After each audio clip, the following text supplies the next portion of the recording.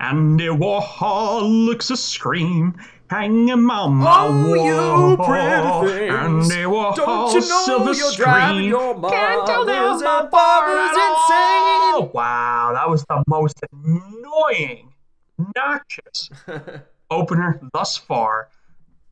Not only did I obnoxiously open like I do with every episode, but you had to try to steal my thunder there, guy.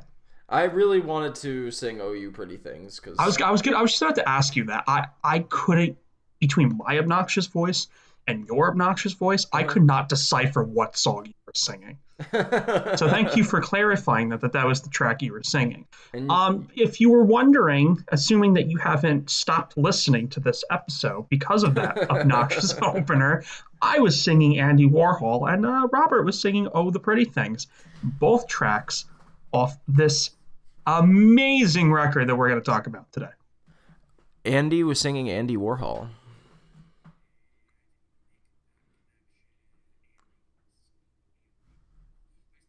Pick that track.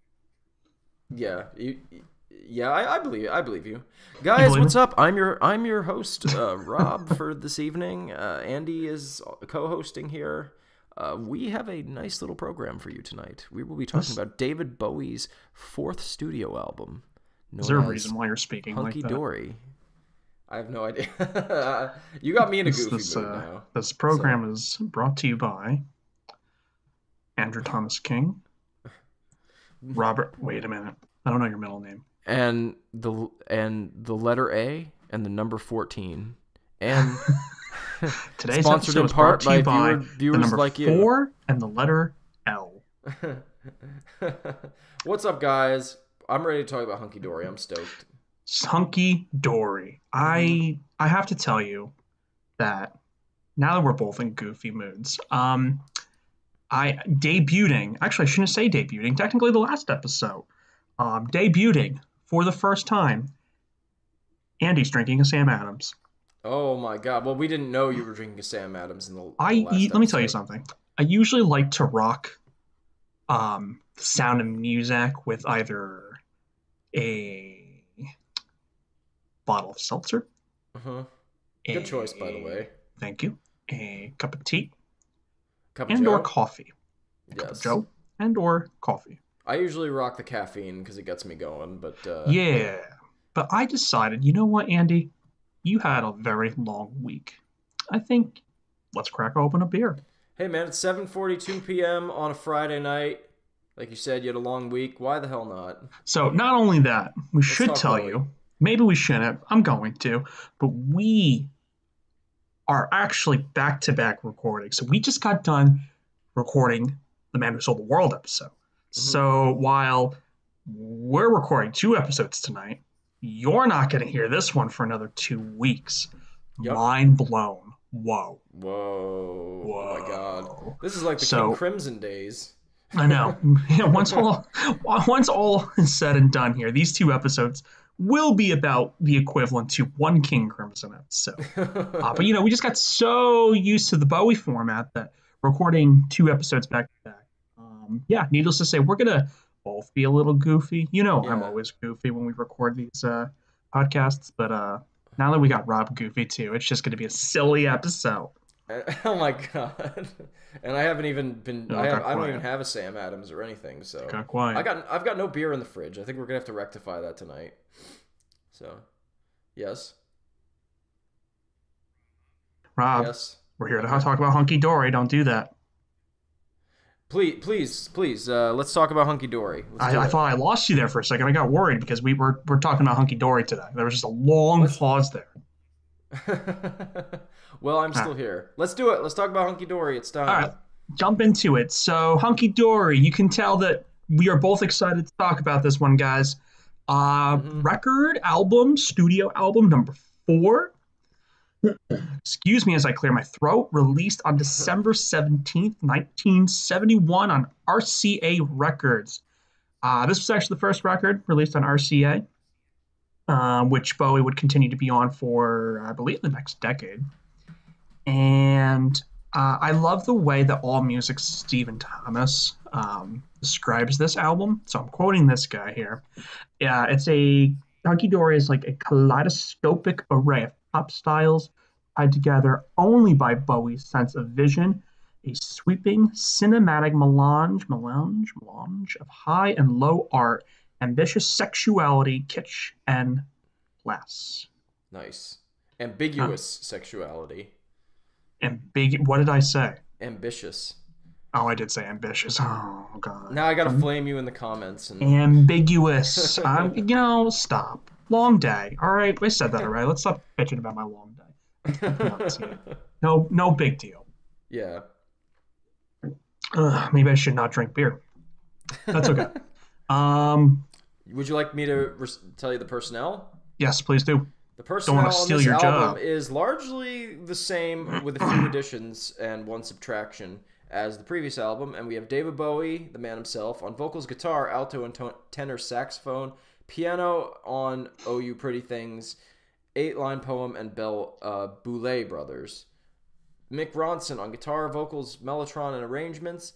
Trevor Bolder is replacing Tony Visconti as the bass player, and he plays little trumpet.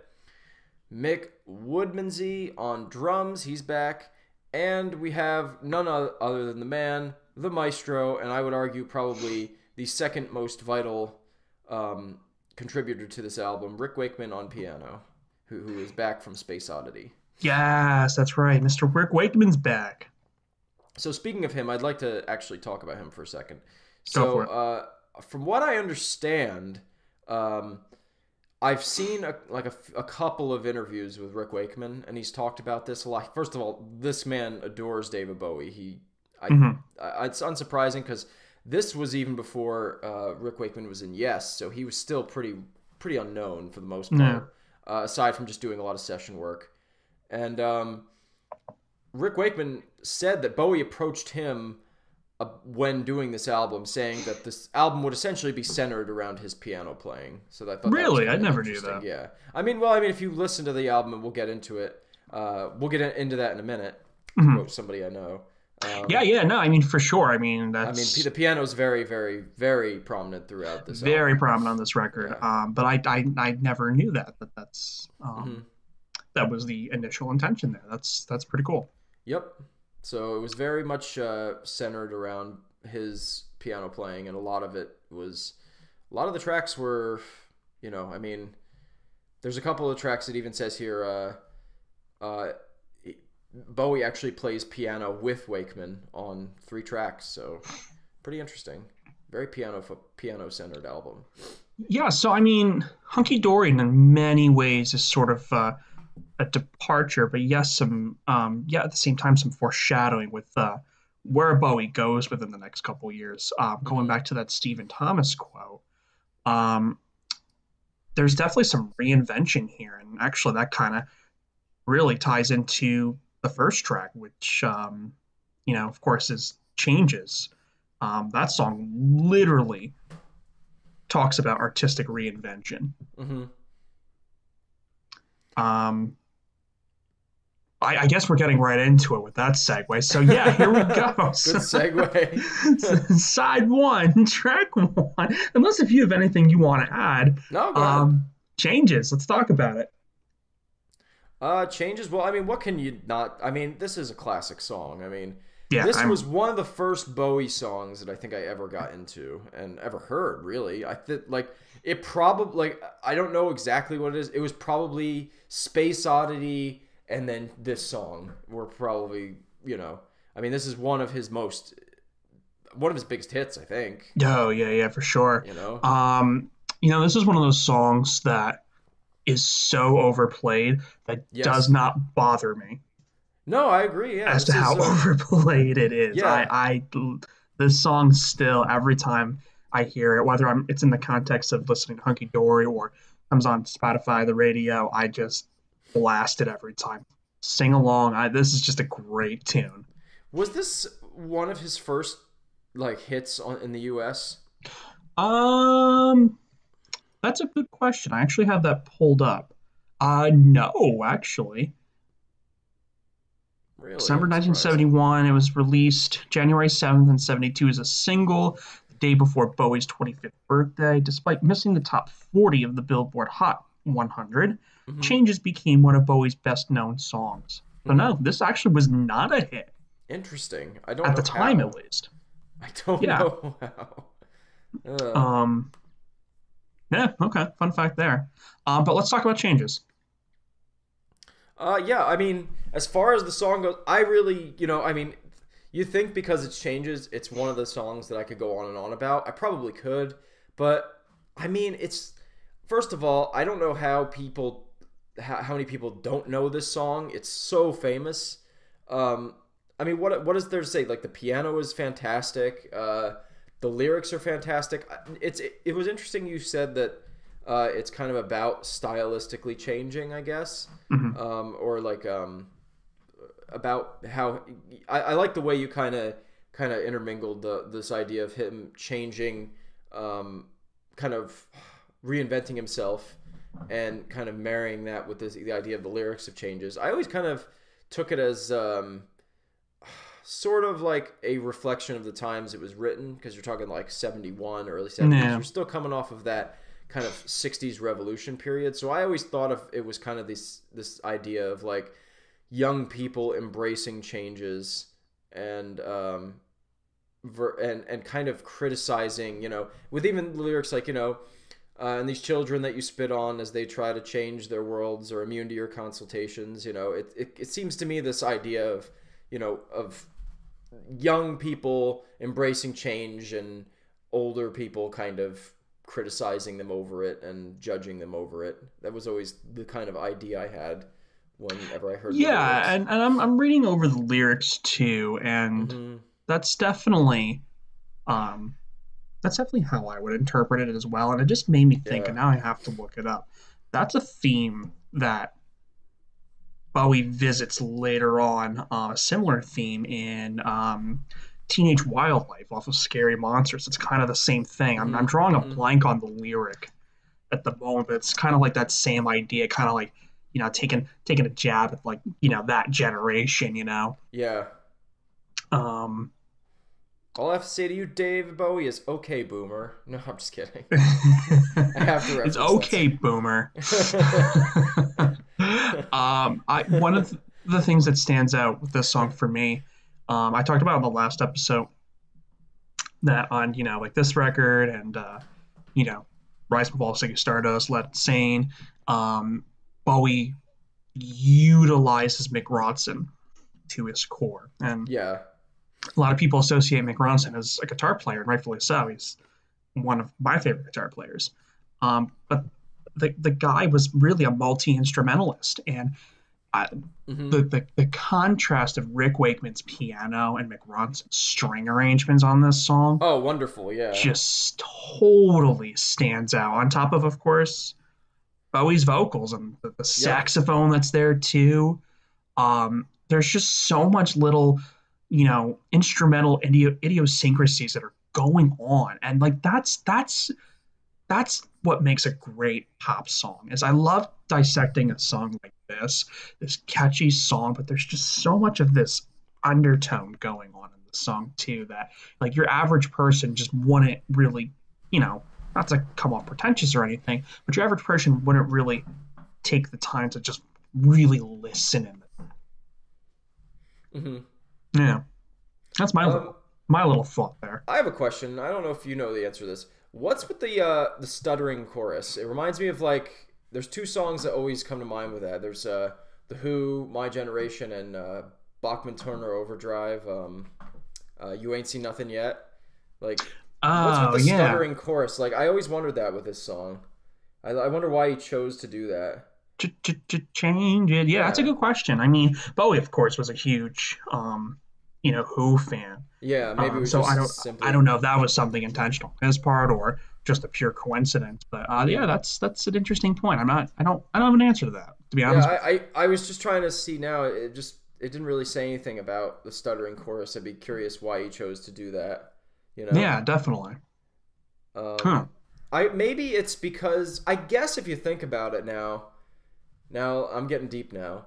Getting deep. Because if you think about like the lyrical themes, because I don't think the BTO song came out until after this. I think that was like 73 or 74, so that would have been a couple years after.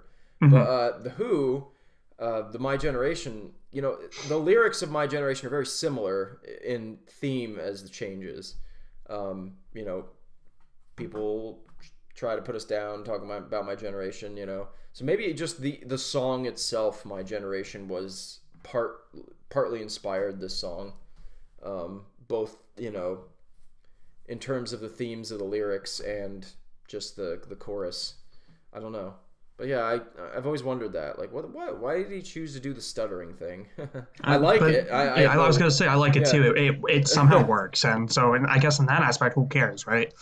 yeah, absolutely. I mean, but I've always just wondered it, I guess. I don't know. Yeah, that's not something I've always been, conscious about the stuttering, but not something I also really thought about at the same time. I don't know. I was just thinking about it. All right. Yeah, fair enough. Now you got me thinking about it. But all right, I think we should move on to track 2, though. Sorry. No, you're fine. You're fine. That's the show. But I do want to move on to track 2, though. Sure. This is another one of my favorite tracks. Oh, you pretty things. Oh, you pretty things. You pretty things. All right, enough of that. This song is just great.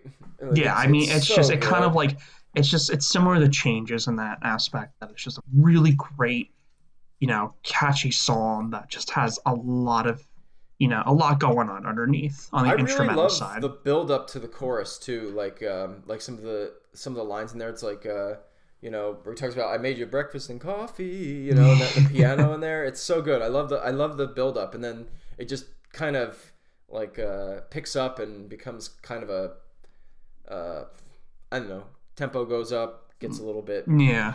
Look out my window. What do I see? A crack in the sky. Yeah. All right, it's so good. I was just reading on Wikipedia that the piano style has been compared to Martha My Dear by the Beatles, which I never, made that comparison before. I think that's interesting, but definitely some similarities there. I mean, I gotta say, as a huge fan of Yes, and I mean, I don't love everything Yes has done, but and knowing how complex and how just how crazy Yes's music can be, and how musically impressive it is, and just some of the stuff Rick Wakeman did in Yes, I mean, incredible stuff. Close to the Edge, Fragile, a lot of stuff on Fragile, whatever. That aside, this is some of his best playing, I really think. Even with all of putting that into account, I think he really, really shines on this album. Oh, absolutely. I mean, I think it's easy to, think of a band like Yes and just how sophisticated they were, and obviously the stuff he did in Yes is groundbreaking. But, of course. With Roundabout, God, Right, but with that being said, I would make the argument too that, as what I'm sure, a musician like Rick Wakeman, that, in some ways, certain styles of pop music can be more difficult to play. Oh yeah. Than say some out there noodly stuff that, I'm not saying Yes is necessarily a noodling band. But, I would make that argument that in some cases, pop music can be more difficult to play. And I absolutely agree that I think, also being a huge Yes fan myself, that some of Rick Wakeman's best playing is on this record for sure. Absolutely, yeah. I mean, go ahead. Yeah. And he's done all kinds of, I think it's a testament to how good of a piano player he is, because he's done stuff with Cat Stevens. He plays, he's done stuff with Black Sabbath. He's done all kinds of stuff. What Black Sabbath record did he play on? Sabbath, Bloody Sabbath. Oh, that's right. Yeah. Yep. I knew that. Yeah, so I think it's a big testament to the kind of player he is, that he is able to seamlessly, the guy could play anything. Just about any genre that I think he could do well. So I think the fact that he plays on one of Bowie's biggest albums and some of his most famous songs, I think it's I think it says a lot about him, you know. Yeah. All right, let's move on to track three, which Mhm. there's really not much to say about this next one. I Uh, agree. 8-line poem. Really, I this is just kind of an interlude between "Oh, You Pretty Things" to "Life on Mars." Hmm. I've always, I wrote that it's a pretty good song, and I like the piano and the guitar. It yeah, doesn't have I've all that always really. liked it. It's a cool little guitar lick from Mick Ronson, of course. Hmm. It's nothing special by any means, but Nah. it's not something I skip over at the same time.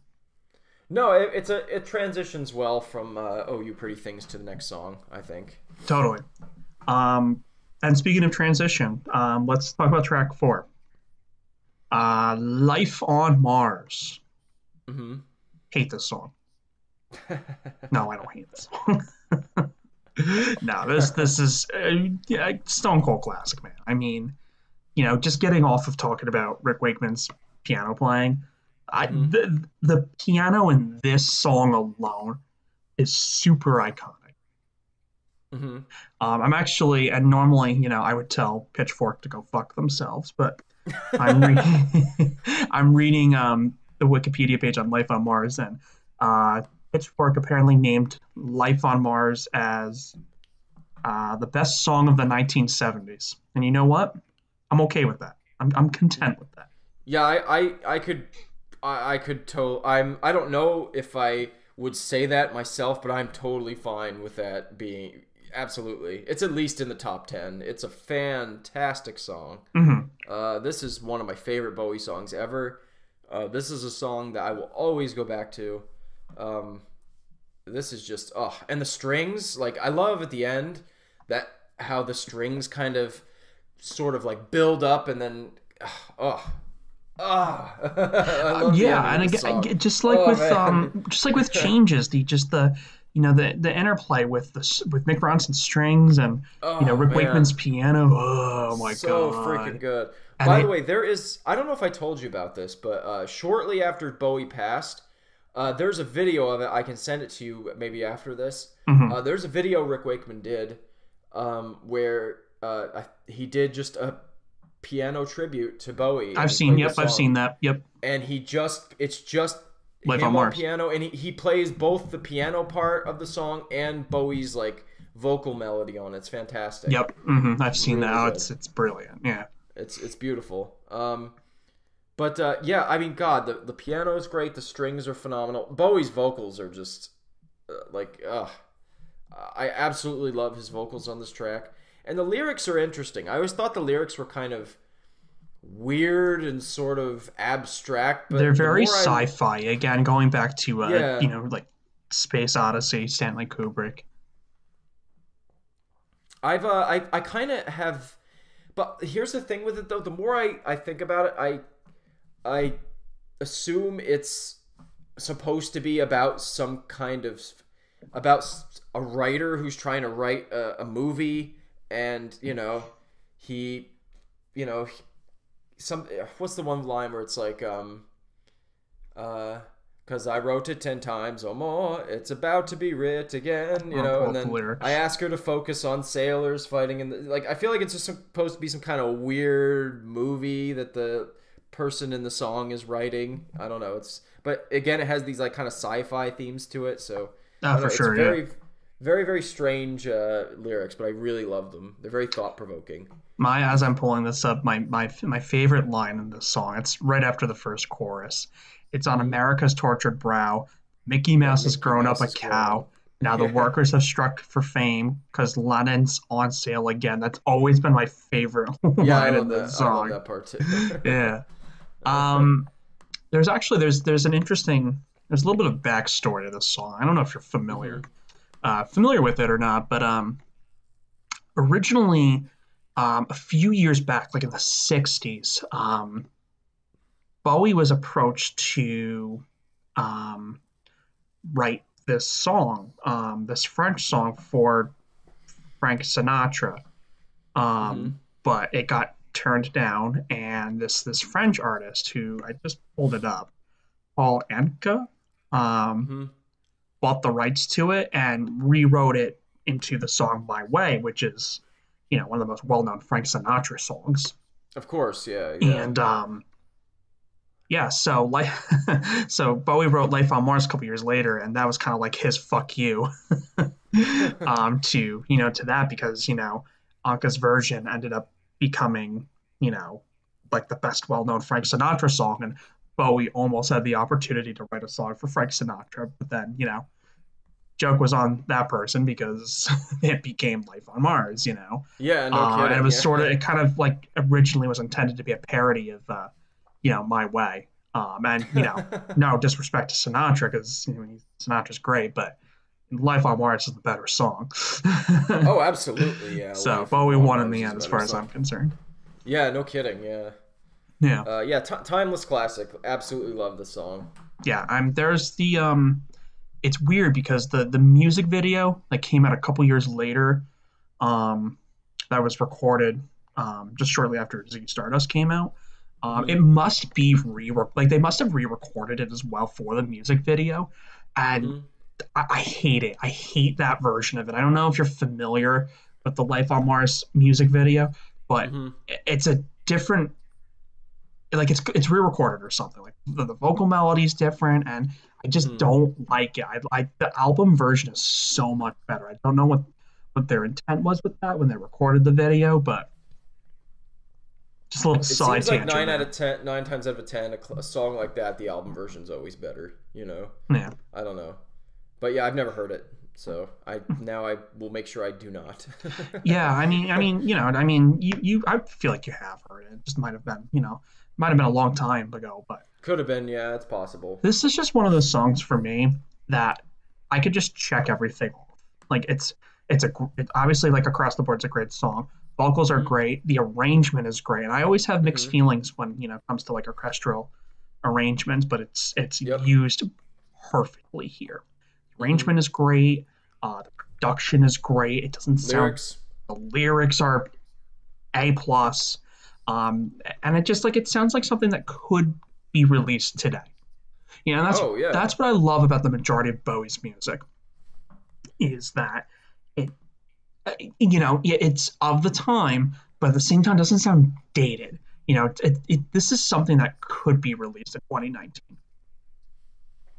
Well, I suppose it could be, yeah, but there's nothing nearly as good in 2019 as this Well, song. yeah, no, that's a different conversation, of course. But just, like, you know what I mean, in terms of Yeah, just no, I know what you're the saying. sound of the song, that it just it just, I don't know. It just, and that's a true testament to me, at least. This was another one of those songs um, when I first heard it. It was one of those instant, like, this song is just amazing. Oh, for sure, yeah. And this is one of those songs when I put on Bowie. Like, if I'm in a Bowie mood, this song will be played at least at Mhm. least once a day or something. It's just so good. Uh, But yeah, I think we both kind of summed it up. There's really yeah. nothing more to add to it. So let's move on to track 5, which is Kooks. A Yep. couple of Kooks. I've always loved this song. Um, This song was a grower for me, but back in the day it was a grower because when I first heard this full album, I was like, I don't know about this song. It's a little silly, but over the years, yeah, it's grown on me as well. It's definitely become one of my favorite songs. yeah, I think this is one that a lot of Bowie fans kind of like. It's not one that's like really hated per se, but it's always been one that people poke fun at a little bit. But I've always loved this song. The It's a song's bit actually silly, was written but for, like, about his son Duncan Jones. hmm. Um, and I don't know, there's just this one just always puts a smile on my face every time I hear it. I want to pull It's up the it lyrics gives me again. a bit of a Neil Young vibe. It's funny that you should say that, because once again, pulling up the Wikipedia article, this song was influenced by Neil Young. I guess in 1970, Bowie was listening to a Neil Young record. I guess one would have to assume after the Gold Rush, Uh, maybe. yeah, I was gonna say must have been after the Gold Rush because it makes me think of some stuff. I'm gonna look up and see when after the Gold Bowie Rush was was listening to a released. Neil Young record at home um, on May 30th, 1971, when he got the news of the arrival of his son. It couldn't have been. After the Gold Rush then. Well, After the Gold Rush was released in September of 1970. So actually, wait, when was he listening to it? Well, it could have been released as a single though. Oh, true. Wait, Like when did it what say he was singles were on listening? that record?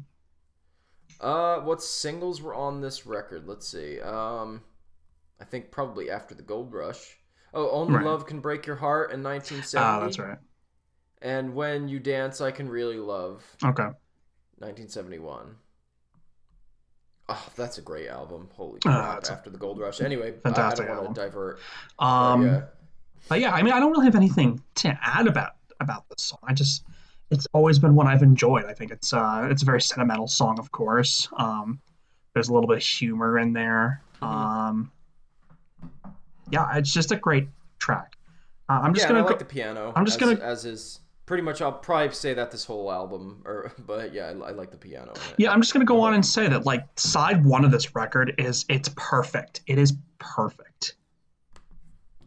I wouldn't say it's perfect. I don't think it needs 8-line poem personally. I don't hate 8-line poem. It doesn't need 8-line poem, but But it doesn't Yeah. doesn't tamper with it at the same time. It doesn't take away the mood or anything like it's there, but it doesn't Yeah. bother me that it's there. Whereas often there are like a lot of transitional instrumental pieces, whatever you want to call them, that I'm just like, why is this here? Something I'll talk we talked about that. We talked about that in the King Crimson. Yeah, that's episode right, within the today. Wake of Poseidon, and that's something that Yeah. will kind of bother me again when we get to Outside.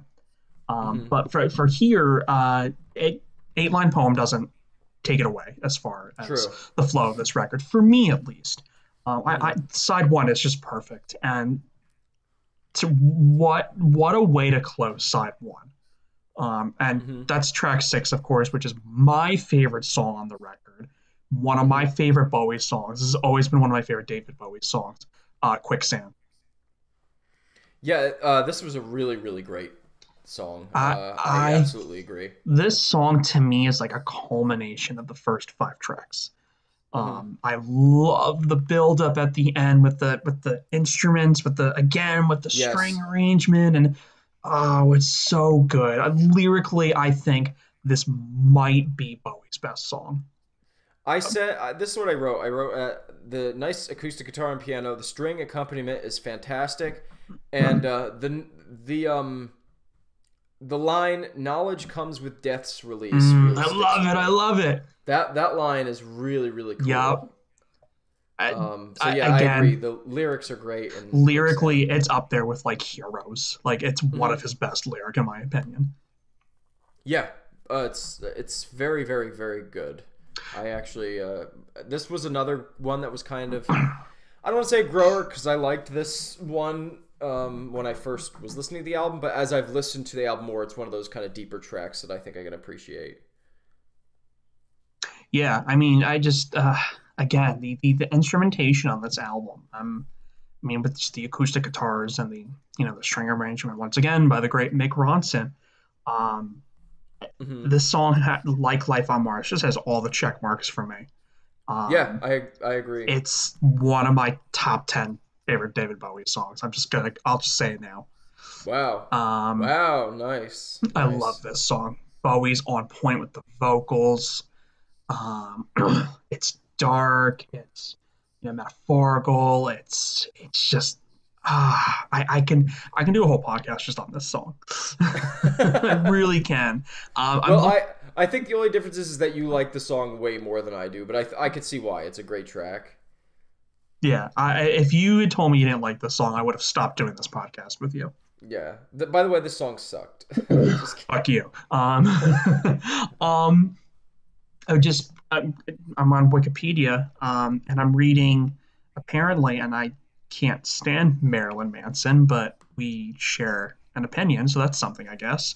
Apparently, Marilyn Manson I know is a big Bowie fan.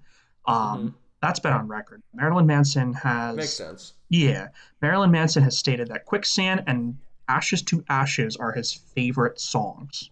Wow. His favorite David Bowie songs. Which, I mean, I just said Quicksand's in my top 10. And Ashes to Ashes would probably be my top 10, if not top 15. So there you go.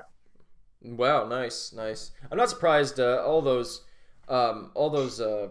shock rocker guys, even as far back as Alice Cooper, are huge Bowie fans. It's Sure. not really surprising. No, He definitely was not. another one of those pioneers of In some ways, Bowie was kind of like the OG of that it. to a degree.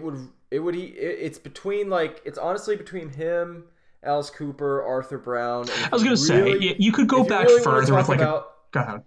If you really want to talk about the first guy to really do it, it's Screaming Jay Hawkins. You just took the words right out of my mouth. I was gonna say if you want to go further back, you could say Arthur Brown.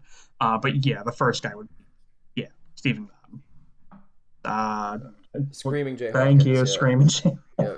It was I told Screaming you. Jay, Arthur Brown, and then Bowie and Alice Cooper came out around the same time. But those guys really pioneered. I told you shock rock thing. That before we recorded the Man Who Sold the World episode, that I predicted that for that one I was going to be goofy, and for the Hunky Dory episode I was going to be derpy like I was for Space Oddity, and the derpiness is starting to kick in. Well, hey, we're already on side 2, so let's get going. All right, let's get going. So, again, I can't emphasize enough that I think side 1 is pretty much perfection, and while side 1 is definitely the better of the two, I still think side 2 is underrated and needs some love. With that being said, I hate Fill Your Heart. I hate this song. Hate it. I've always hated it. I've hated it more the past couple of days I've been listening to this record again. I hate the song. This was probably my least favorite on here as well. I wrote that the song is kind of goofy. I like some of the instrumentations, particularly the sax, but they don't really save the song, in my opinion. Yeah, I mean, I don't get me wrong. I love when, Bowie gets goofy, but I don't know. This song has never. It doesn't work in a way like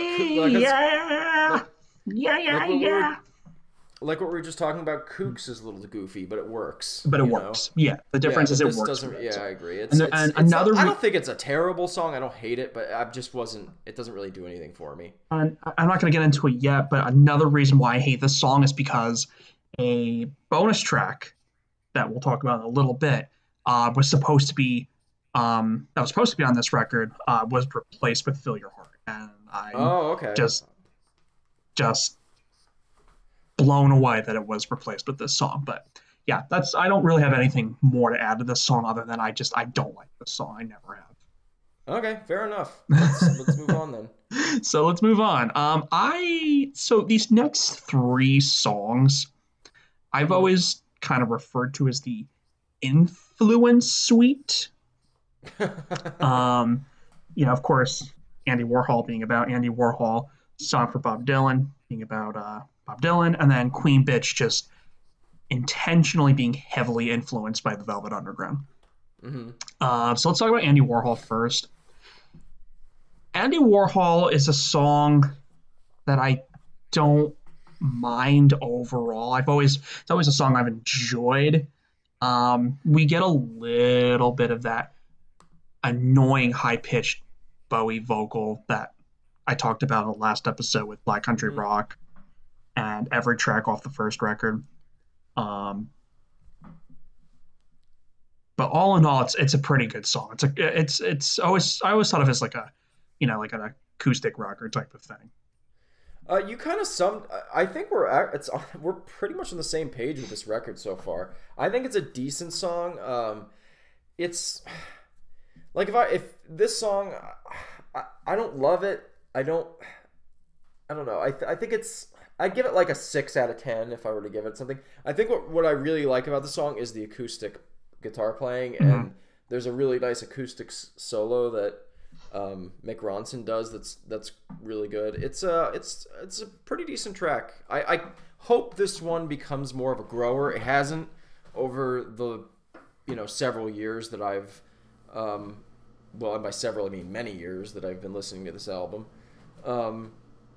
But yeah, it doesn't stand out to me. I don't know. It's like maybe slightly above average for me.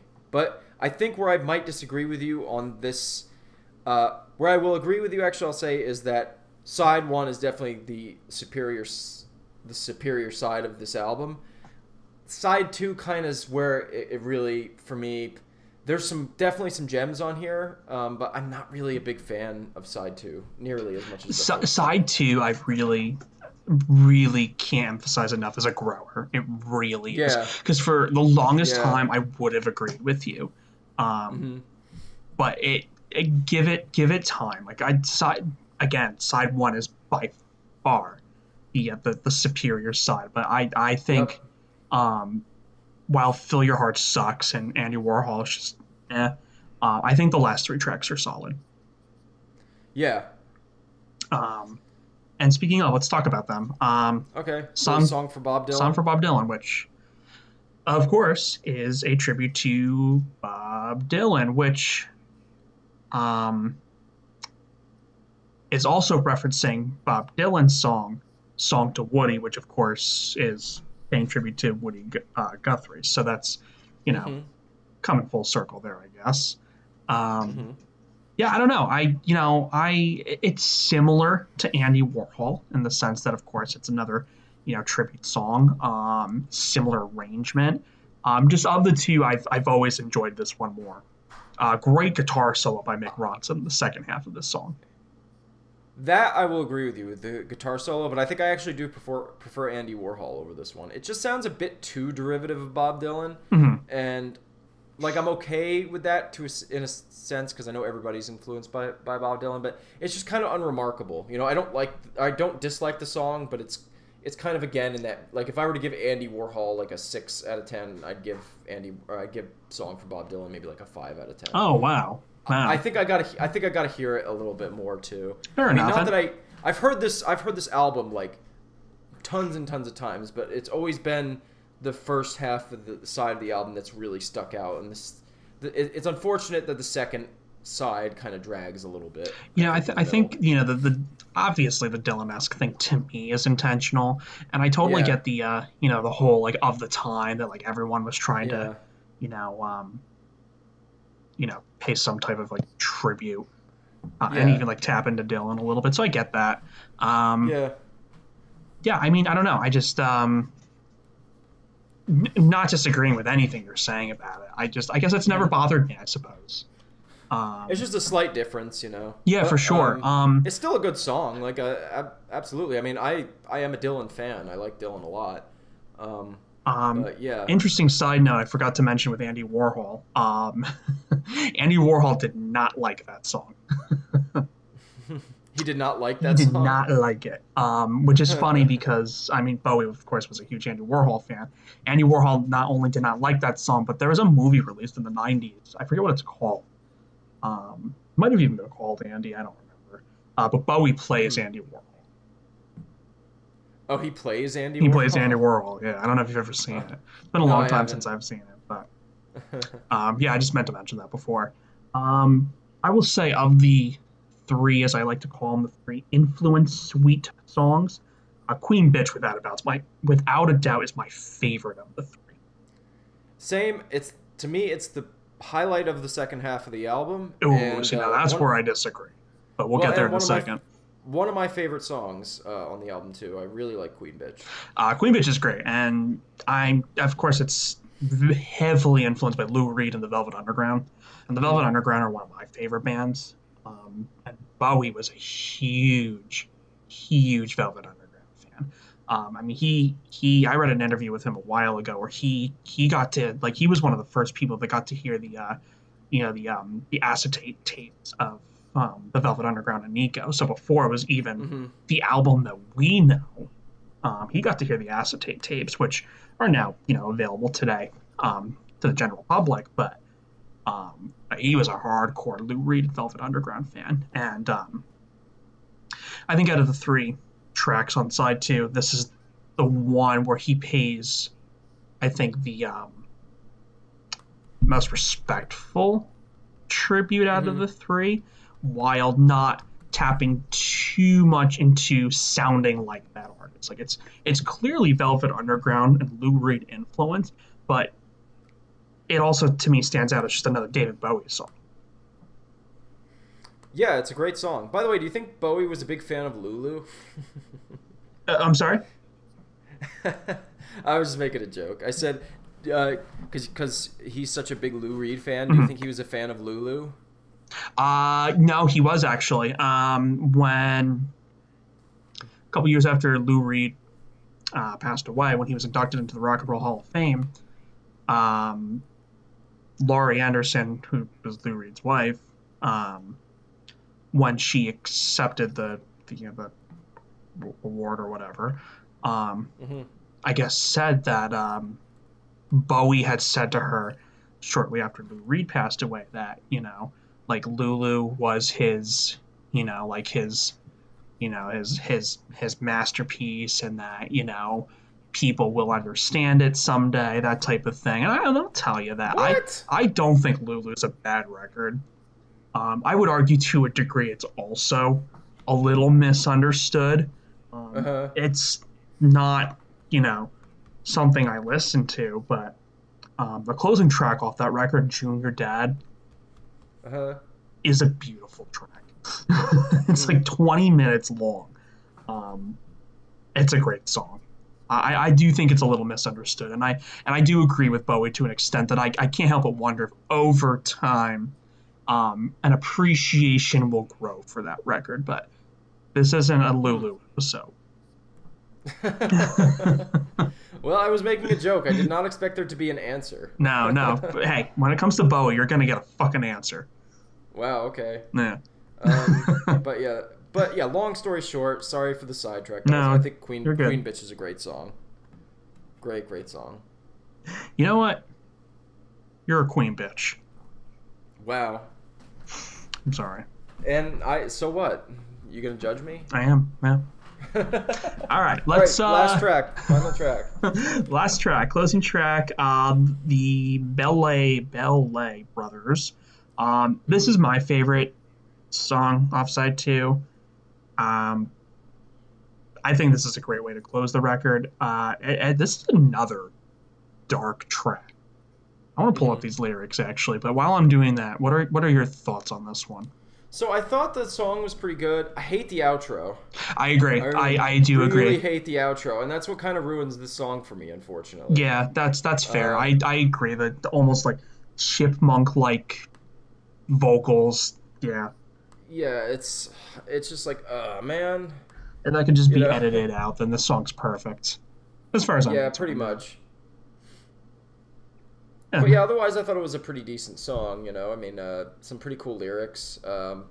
And just, again, the instrumentation is really good, but yeah, it's just that outro, man. Ugh. And so the story goes, they wore the clothes, they said the things to make it seem improbable, the wail of a lie, like they hope it was, and the good men of tomorrow had their feet in the wallow and their heads of brawn were nicer shorn. There you go. Wow. Yeah. Deep stuff, man. Yeah, I mean, I don't have too much to add to this one, other than I do agree with you. I can't stand the outro either, but I would say all in all, it's definitely my favorite song of side 2 for sure.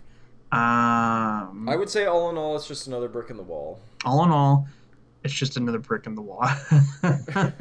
That always comes up. I'm sorry. I was just reading on Wikipedia that somebody compared the coda to this to the Laughing Gnome, which I don't want to agree with that, but unfortunately I have to. Yeah.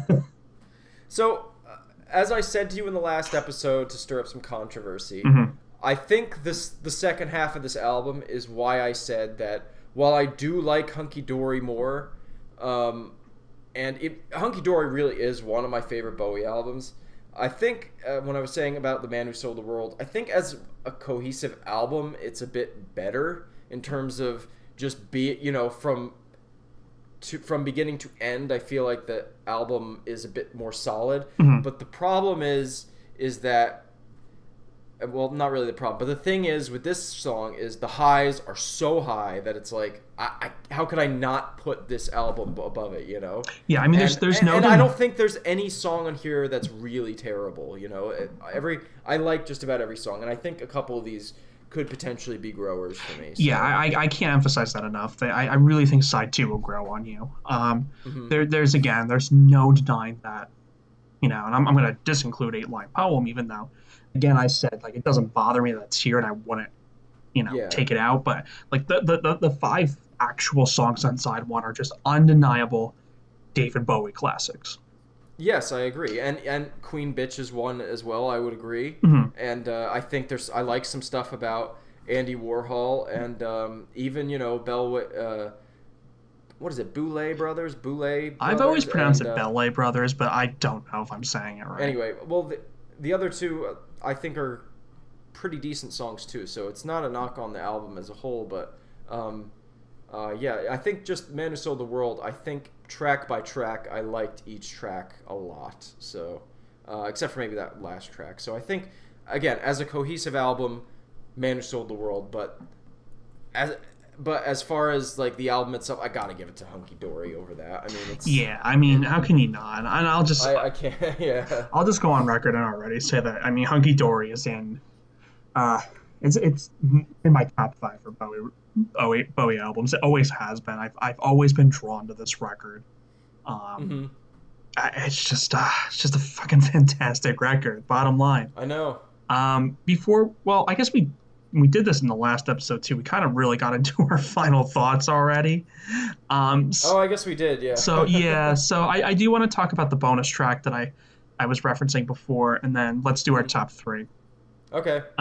So I don't know if you've heard this song, but there was a track recorded that was supposed to be on this album called Bombers. And I love this song. It's Bowie's protest song. But it's just a fun one to listen to. The vocals are great. It just should have been on Hunky Dory. It was actually supposed to be the song that opens up side 2. So it was supposed to be where Fill Your Heart is. And it actually, if you listen to it, it goes into the crosstalk that appears in Andy Warhol. So like this song was meant to be on the record. It was meant to be the first track on side 2, and it was supposed to go right into Andy Warhol. And I don't know what the reason was for taking Bombers out and replacing with Fill Your Heart, but I think just having this one song on side 2 would beef up side 2 more. You know what I mean? But check it out if you haven't. There's I'm going to check it out. I haven't heard it. So when you do, there's a live version that's on Spotify, and it's pretty good. It's a John Peel session.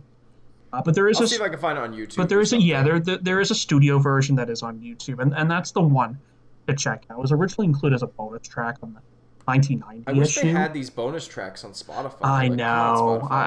It's included on the 1990 issue of Hunky Dory, but yeah, it's not on Spotify for whatever reason. So would Andy's definitive version of Hunky Dory be to just put Bombers in where it should have been and take Fill Your Heart out? Bottom line, yeah, I wouldn't change the order of anything else. Just take Fill Your Heart out and put Bombers in. Boom, get it? Because Bombers. And then I had mentioned in the last episode that there was a re-recorded version of the Superman that was on Ziggy Stardust. It's actually included, so it's on the deluxe edition of Ziggy Stardust, but it was also included on the bonus edition of the 1990 edition of Hunky Dory. So, as stated in that episode, I do want to check out this version because that was a song that wasn't one of my favorites on The Man Who Sold the World. But other than that, just demos and alternate versions of other songs. There's a demo version of Quicksand, which I'll have to check that out. I don't think I've heard that. And an alternate mix of the Bellway Brothers that I'll also check out, which I'm wondering if maybe that version does not include the outro. Hey, there you go. Then that could be the definitive. There you go. It is 3 seconds less, so maybe. No, that outro is definitely longer than 3 seconds. Yeah. But yeah, okay. So let's do our top 3. My top 3, I think. Oh man, I'd have to go Life on Mars, Oh You Pretty Things, I'm gonna give it to Quicksand. I was tempted to put Queen Bitch in there, but you know what? You hyped me up on Quicksand so much that I threw it on there. Fucking love Quicksand. Well, I think it's very obvious that Quicksand is my number one. My number two would be Life on Mars. Mm-hmm. And, oh man, honestly, it's a close one. I think I have to go with, oh man, this is hard actually. So, if it weren't for that fucking outro, you do the Ballet Brothers would be my number three. But because of that, it gets knocked down a couple notches. Mm-hmm. It would, man, it would either be Changes or Oh You Pretty Things. Well, I'll have to go. I'm gonna go with Changes. Good. Okay. Cool. Now we're not exactly the same. Yeah. Yeah. But for Changes would be right there for me too. But I think Changes for me, it has been played a lot, and I think "Oh You Pretty Things" deserves some recognition because it's a great song. Definitely, that's really great. Yeah, you can't go wrong with either one, honestly. And to me, that song is the catchiest song on the album. Oh You Pretty Things. I always get that song in my head. Yeah, I mean, either that or Changes for sure. Yeah, definitely, yeah. But yeah, I mean, unless if there's anything else we got to add, I think we just about covered Hunky Dory. Oh my God, man! Are you telling me that the next episode is going to be Ziggy Stardust? It's going to be the rise and fall of Ziggy Stardust and the Spiders from Mars. Wow, that's crazy that we've gotten this far already. Whew. And so, I'll give you guys a little preview of next time. Ziggy Stardust was the first album that I think we discussed this when we were in the possibly like the first episode, because I think we talked about our Bowie experiences. We had to make the first episode somewhat interesting, right? We're talking about the debut. But the point is that so when we first, well, to be fair, I'd already been kind of a Bowie fan. I'm not holding that because it seems like you've kind of surpassed me in terms of at least knowledge of Bowie stuff, and I think you've probably heard more of his career than I have at this point. Although I've been the fan longer. Yeah. But, I recall Ziggy Stardust. I remember you getting Ziggy Stardust and that being the Bowie album where you were just like, wow, this is... Yeah, definitely. And I'm pretty sure that you were with me when I bought Ziggy Stardust. I think so. Back in the high school days when we would go to Rockaway Mall to FYE to buy our CDs. Yeah, I don't know if we discussed it and I recommended it, or if it was just one of those albums that you just wanted to get yourself. But I remember us talking. I would say that that's accurate, because I would credit you as the person that got me into David Bowie. And yeah, the fandom has just gotten out of control on my end. Yeah, I mean, to be fair, I really haven't dug super super deep into his stuff before, so there's some of the stuff that's like essentially new to me. Like, while I've heard the debut album before, and I've heard Man Who Sold the World and stuff, like I'm pretty familiar with Hunky Dory and Space Oddity, but like definitely the debut and definitely the Man Who Sold the World is the first time I've really deep dived those albums. So I'm really looking forward to when we get to the back end of the Berlin trilogy, when we get to an album like Lodger that I've never heard before, when we get really post Let's Dance. I really don't know very much of that stuff at all. I can't wait. Aside from like Heathen and some of Reality, I really don't know much of any of it. So, and I can't wait to get into all of that. I mean, I can't wait to talk about Lodger. I can't wait to get into some of the 90s stuff. And then the last 4 records I can't wait to get into. It's we're gonna hit some bumps on the way. It gets really exciting for the next several records. Ziggy Stardust, Aladdin Sane, Diamond Dogs, Station to Station, Low, Heroes. I mean, we're talking some really, really great, like classic Bowie albums. Scary Monsters. Yeah. Let's By Dance. the way, we are not covering pinups, just so we're we're clear. We're putting that out there now. We are I not think doing a pinups episode. no, that's a good point. We should mention that we're not doing a pinups episode. Maybe we can briefly brush over it on the Aladdin Sane episode or something. Yeah, we could do that. But we're not gonna heavily cover pinups. I might listen to it like once. I don't think I've ever really listened to pinups, to be honest. You're not missing out. It's fine. You're not missing out. I think it should also be worth mentioning, and I didn't discuss this with you off mic, but I think it's also we should make it a point for when we do Ziggy Stardust to talk a little bit about live at Santa Monica, as well as the Ziggy Stardust movie as well. Which I have never seen, so that maybe I should do some homework and actually see the movie. Yes, so, to be honest with you, being the hardcore Bowie fan I am, I only saw the Ziggy Stardust movie about a year ago, so it's all right. I also really, really want to see The Man Who Fell to Earth, which was around this time too, wasn't it? Yes, it was. Was it a little later? Yep. When was that? I'm just gonna Man Who Fell to Earth. Sorry, we're like really getting off. Actually, no, that would be. I'm sorry, man. That would be. I was just about to say 76 because the album cover of Station to Station is from that movie. I'm gonna have to definitely see Man Who Fell to Earth, as well as Low, actually. Yeah. Yep. Yeah. So yeah, that's mid 70s. You're right. Cool. But oh boy, wow! Did we just throw a lot of foreshadowing out there? Yeah, no kidding. So you guys got some a nice little preview of what's to come. Definitely. On The Sound of Music. But I think we need to call it because we again 2 back-to-back episodes. I'm exhausted. I'm sure you are too. But this was fun. Again, it gets exciting for the next several records, guys. So definitely stay tuned. Again, YouTube, Sound of Music. Like, subscribe. Check us out on Anchor. Check us out on Anchor, and we have yet, as of the last episode, we still we aren't on the other platforms yet, but keep an eye out. I'll have everything linked to the YouTube page soon. So, but until next time, Ziggy Stardust. Yeah, Ziggy Stardust. I can't wait. Bye, guys. Bye. Peace.